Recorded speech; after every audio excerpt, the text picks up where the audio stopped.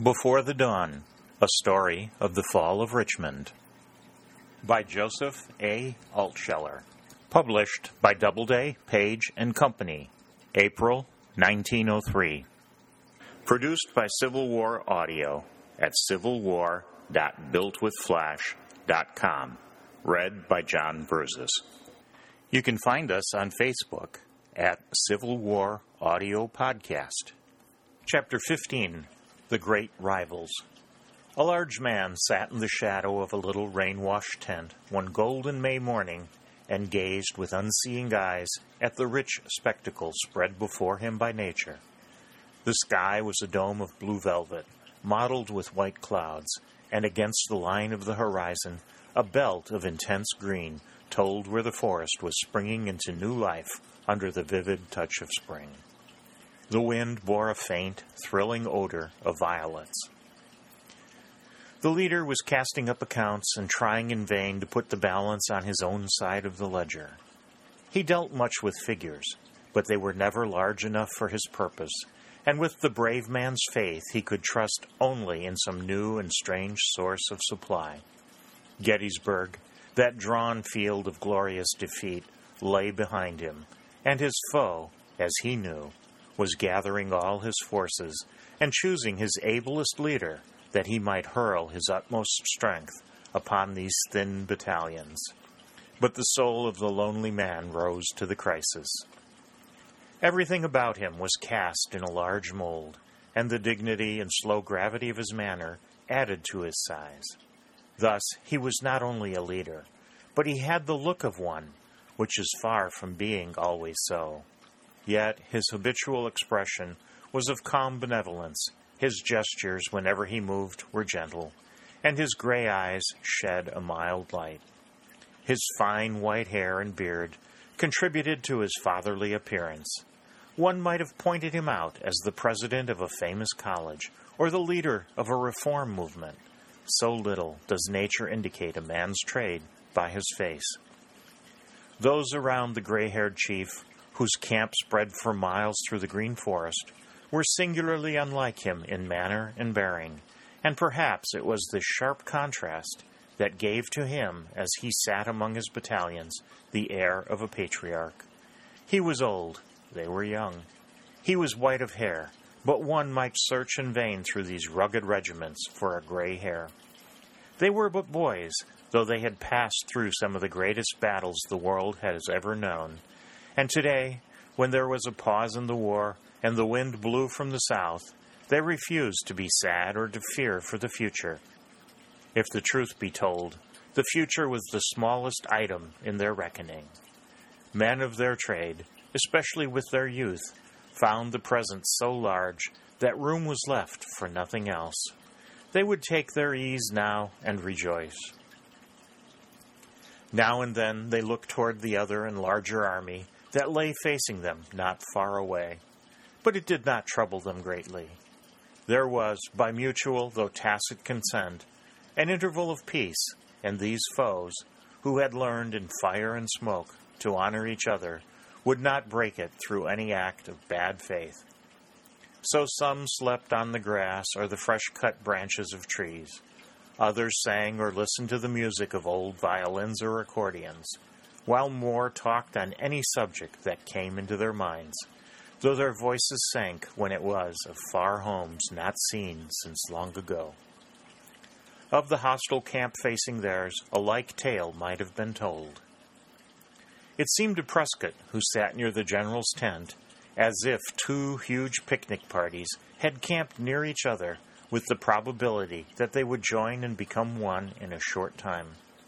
An illusion arising from the fact that he had gone into the war without any deep feeling over its real or alleged causes. "Why do you study the Yankees so hard?" asked Talbot, who lay in the shade of a tree. "They're not troubling us, and I learned when I cut my eye teeth not to bother with a man who isn't bothering me, a rule that works well." "To tell you the truth, Talbot," replied Prescott, "I was wondering how all this would end." "The more fool you," rejoined Talbot. "Leave all that to Marse Bob. Didn't you see how hard he was thinking back there?" Prescott scarcely heard his words. as his eyes were caught by an unusual movement in the hostile camp. He carried a pair of strong glasses, being a staff officer, and putting them to his eyes, he saw at once that an event of uncommon interest was occurring within the lines of the Northern Army. There was a great gathering of officers near a large tent, and beyond them the soldiers were pressing near. A puff of smoke appeared suddenly, followed by a spurt of flame, and the sound of a cannon shot thundered in their ears. "What do they mean by firing on us when we're not bothering them?" he cried. But neither shot nor shell struck near the lines of the Southern Army.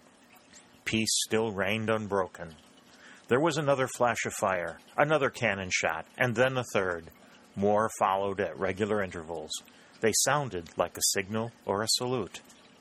"I wonder what it can mean," said Prescott. "If you want to find out, ask," said Talbot, and taking his comrade by the arm, he walked toward a line of Northern sentinels posted in a wood on their right. "I've established easy communication," said Talbot. "There's a right good fellow from Vermont over here at the creek bank. He talks through his nose, but that don't hurt him. I traded him some whiskey for a pouch of tobacco last night, and he'll tell us what the row is about." Prescott accepted his suggestion without hesitation. It was common enough for the pickets on either side to grow friendly, both before and after those terrific but indecisive battles so characteristic of the Civil War, a habit in which the subordinate officers sometimes shared, while those of a higher rank closed their eyes. It did no military injury, and contributed somewhat to the smoothness and grace of life. The thunder of the guns, each coming after its stated interval, echoed again in their ears. A great cloud of yellowish-brown smoke rose above the trees. Prescott used his glasses once more, but he was yet unable to discover the cause of the commotion. Talbot, putting his fingers to his lips, blew a soft, low, but penetrating whistle, like the distant note of a mockingbird. A tall, thin man in faded blue, with a straggling beard on his face and a rifle in his hand, came forward among the trees. "What do you want, Johnny Reb?" he asked in high and thin but friendly tones. "Nothing that will cost you anything, old Vermont," replied Talbot. "Well, spit it out," said the Vermonter. "If I'd have been born in your state, I'd commit suicide if anybody found it out. Ain't your state the place where all they need is more water and better society, just the same as hell?" "I remember a friend of mine," said Talbot, "who took a trip once with 4 other men. He said they were a gentleman from South Carolina, a man from Maryland, a fellow from New York, and a damned scoundrel from Vermont. I think he hit it off just about right." The Vermonter grinned, his mouth forming a wide chasm across the thin face. He regarded the Southerner with extreme good nature. "Say, old Johnny Reb," he asked, "what do you fellows want, anyway?" "We'd like to know when your army's going to retreat, and we've come over here to ask you," replied Talbot. The cannon boomed again, its thunder rolling and echoing in the morning air.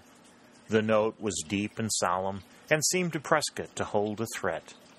Its effect upon the Vermonter was remarkable. He straightened his thin, lean figure until he stood as stiff as a ramrod. Then, dropping his rifle, he raised his hand and gave the cannon an invisible salute. "This army never retreats again," he said. "You hear me, Johnny Reb. The Army of the Potomac never goes back again. I know that you have whipped us more than once, and that you have whipped us bad. I don't forget Manassas and Fredericksburg and Chancellorsville. But all that's done, past, and gone. We didn't have good generals then, and you won't do it again. Never again, I say. We're coming, Johnny Reb, with the biggest and best army we've had, and we'll just naturally sweep you off the face of the earth." The emphasis with which he spoke, and his sudden change of manner at the cannon shot, impressed Prescott, coming to upon his own feeling that there was a solemn and ominous note in the sound of the gun. "What do those shots mean?" he asked. "Are they not a salute for somebody?" "Yes," replied the Vermonter, a glow of joy peering in his eyes. "Grant has come." "Ah, he's come to command us now," the Vermonter continued, "and you know what that means. You've got to stand up and take your medicine. You hear me telling you." A sudden thrill of apprehension ran through Prescott's veins. He had been hearing for a long time of this man Grant, and his great deeds in the West, where no general of the South seemed to be able to stand before him. Now he was here in the East, among that group of officers yonder, and there was nothing left for either side but to fight.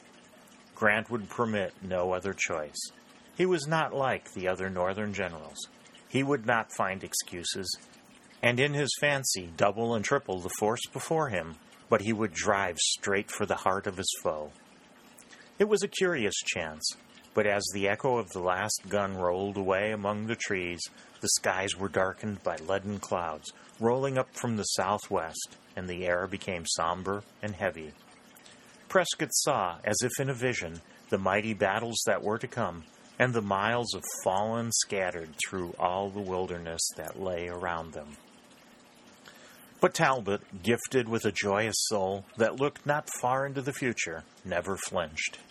He saw the cloud on the face of Prescott and the glow in the eyes of the Vermonter, but he was stirred by no tumult. "Never mind," he said calmly. "You've got your Grant, and you are welcome to him. But Marse Bob is back there waiting for him," and he nodded over his shoulder toward the tent where the lone man had been sitting. His face, as he spoke, was lighted by the smile of supreme confidence. They thanked the man for his news and walked slowly back to their camp, Prescott thoughtful all the way. He knew now that the crisis had come. The two great protagonists stood face to face at last. When Robert announced the arrival of Grant to his commander-in-chief, a single flash appeared in the eye of Lee, and then the mask settled back over his face, as blank and expressionless as before. Then Prescott left the general's tent and walked toward a little house that stood in the rear of the army, well beyond the range of a hostile cannon shot. The arrival of Grant, now conceded by North and South alike to be the ablest general on the northern side, was spreading with great swiftness among the soldiers. But these boys, veterans of many fields, showed little concern. They lived in the present and thought little of next week.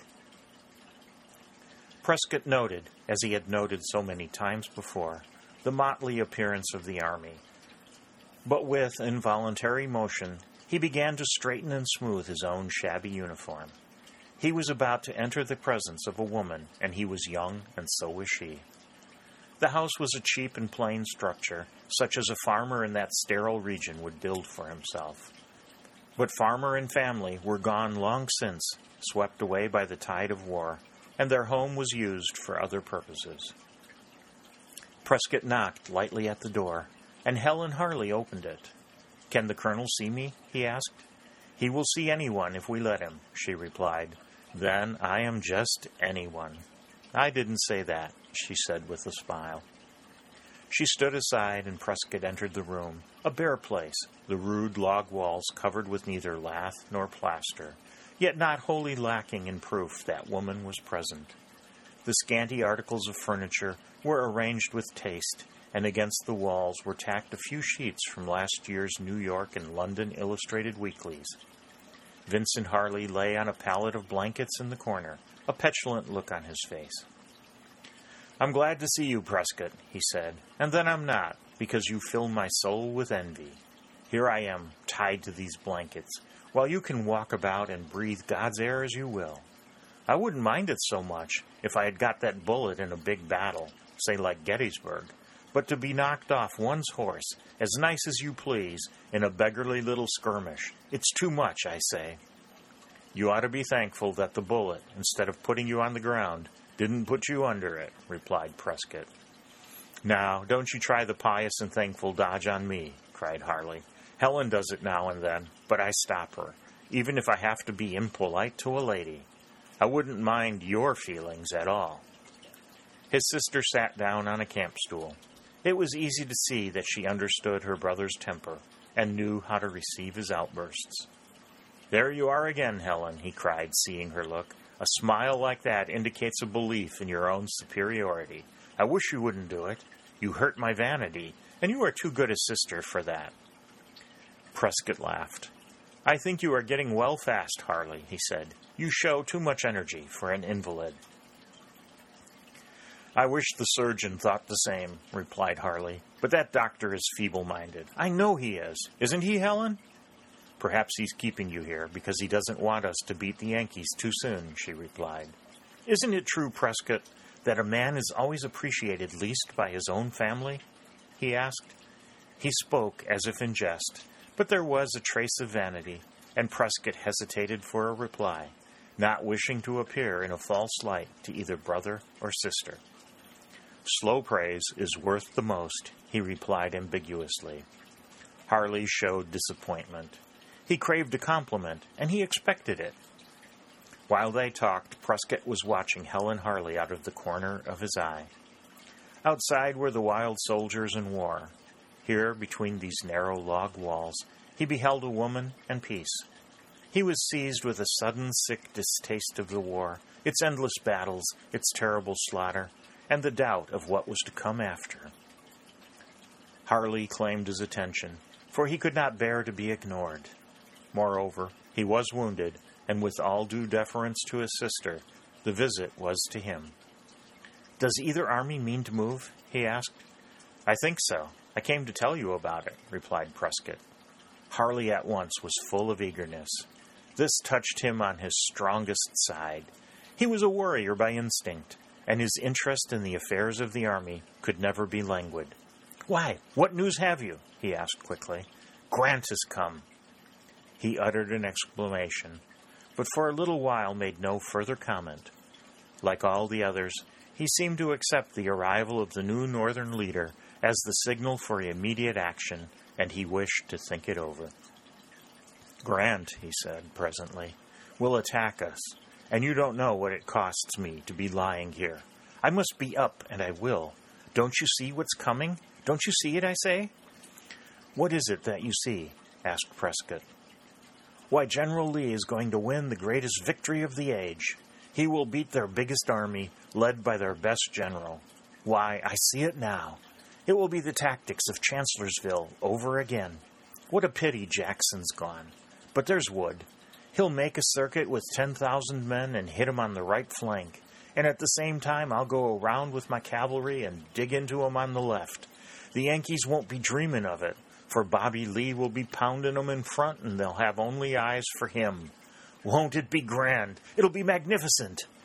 There was a flash in his eye now, and he was no longer irritable or impatient.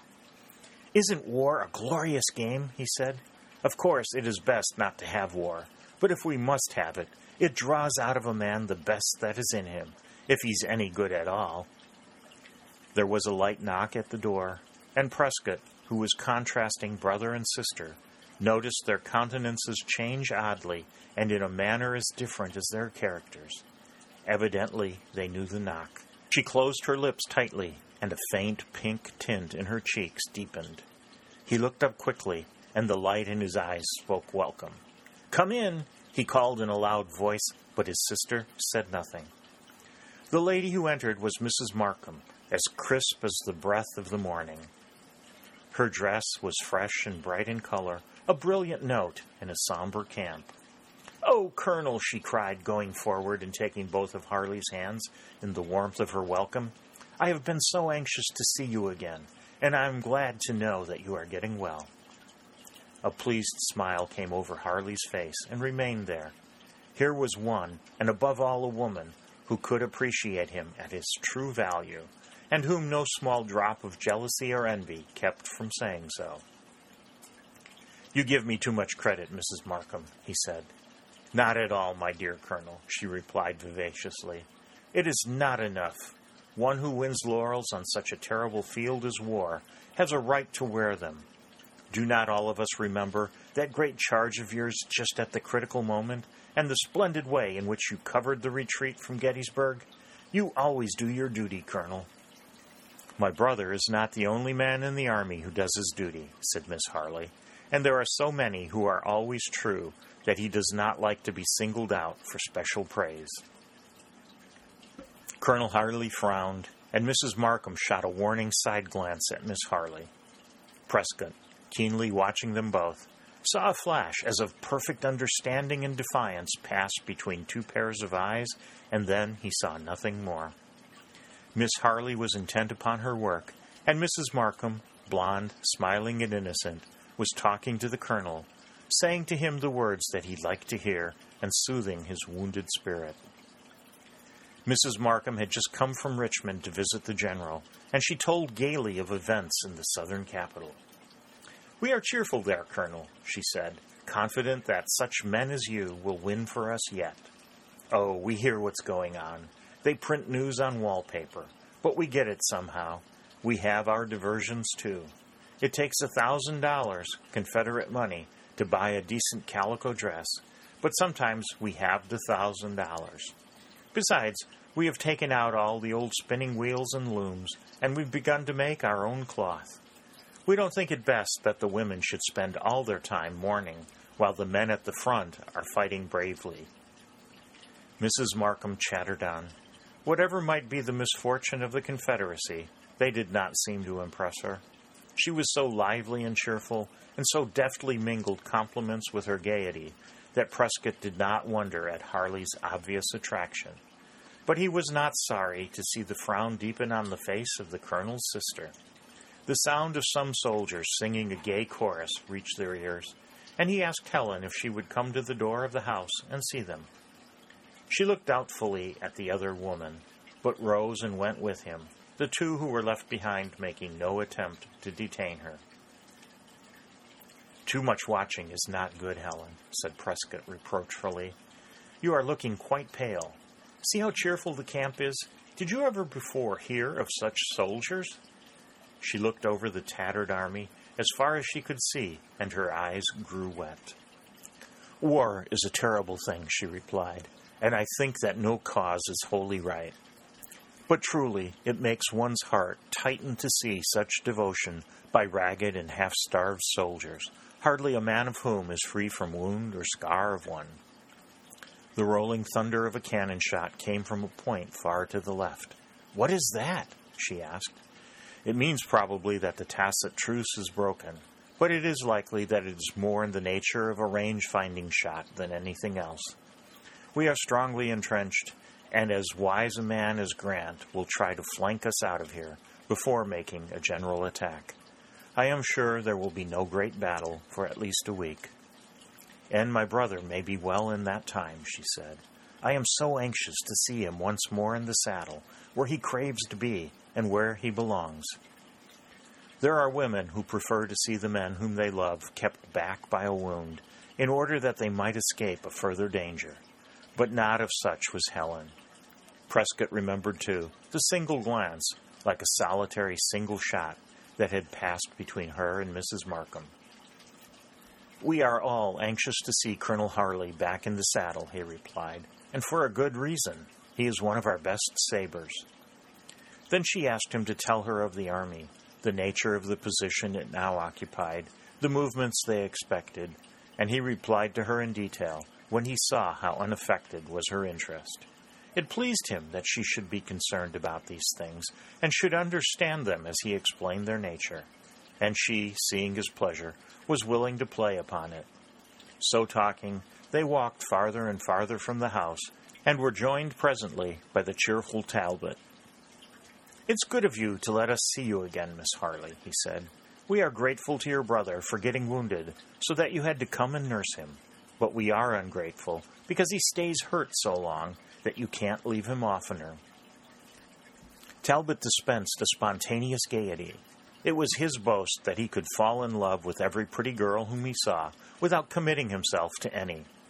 "That is, boys," he said, "I can hover on the brink without ever falling over, and it is the most delightful sensation to know that you are always in danger, and that you will always escape it.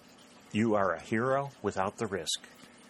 He led them away from more sober thoughts, talking much of Richmond and the life there. They went presently to the house, and met Mrs. Markham at the door, just as she was leaving. "The Colonel is so much better," she said sweetly to Miss Harley. "I think that he enjoys the visits of friends." "I do not doubt it," replied the girl coldly, and she went into the room.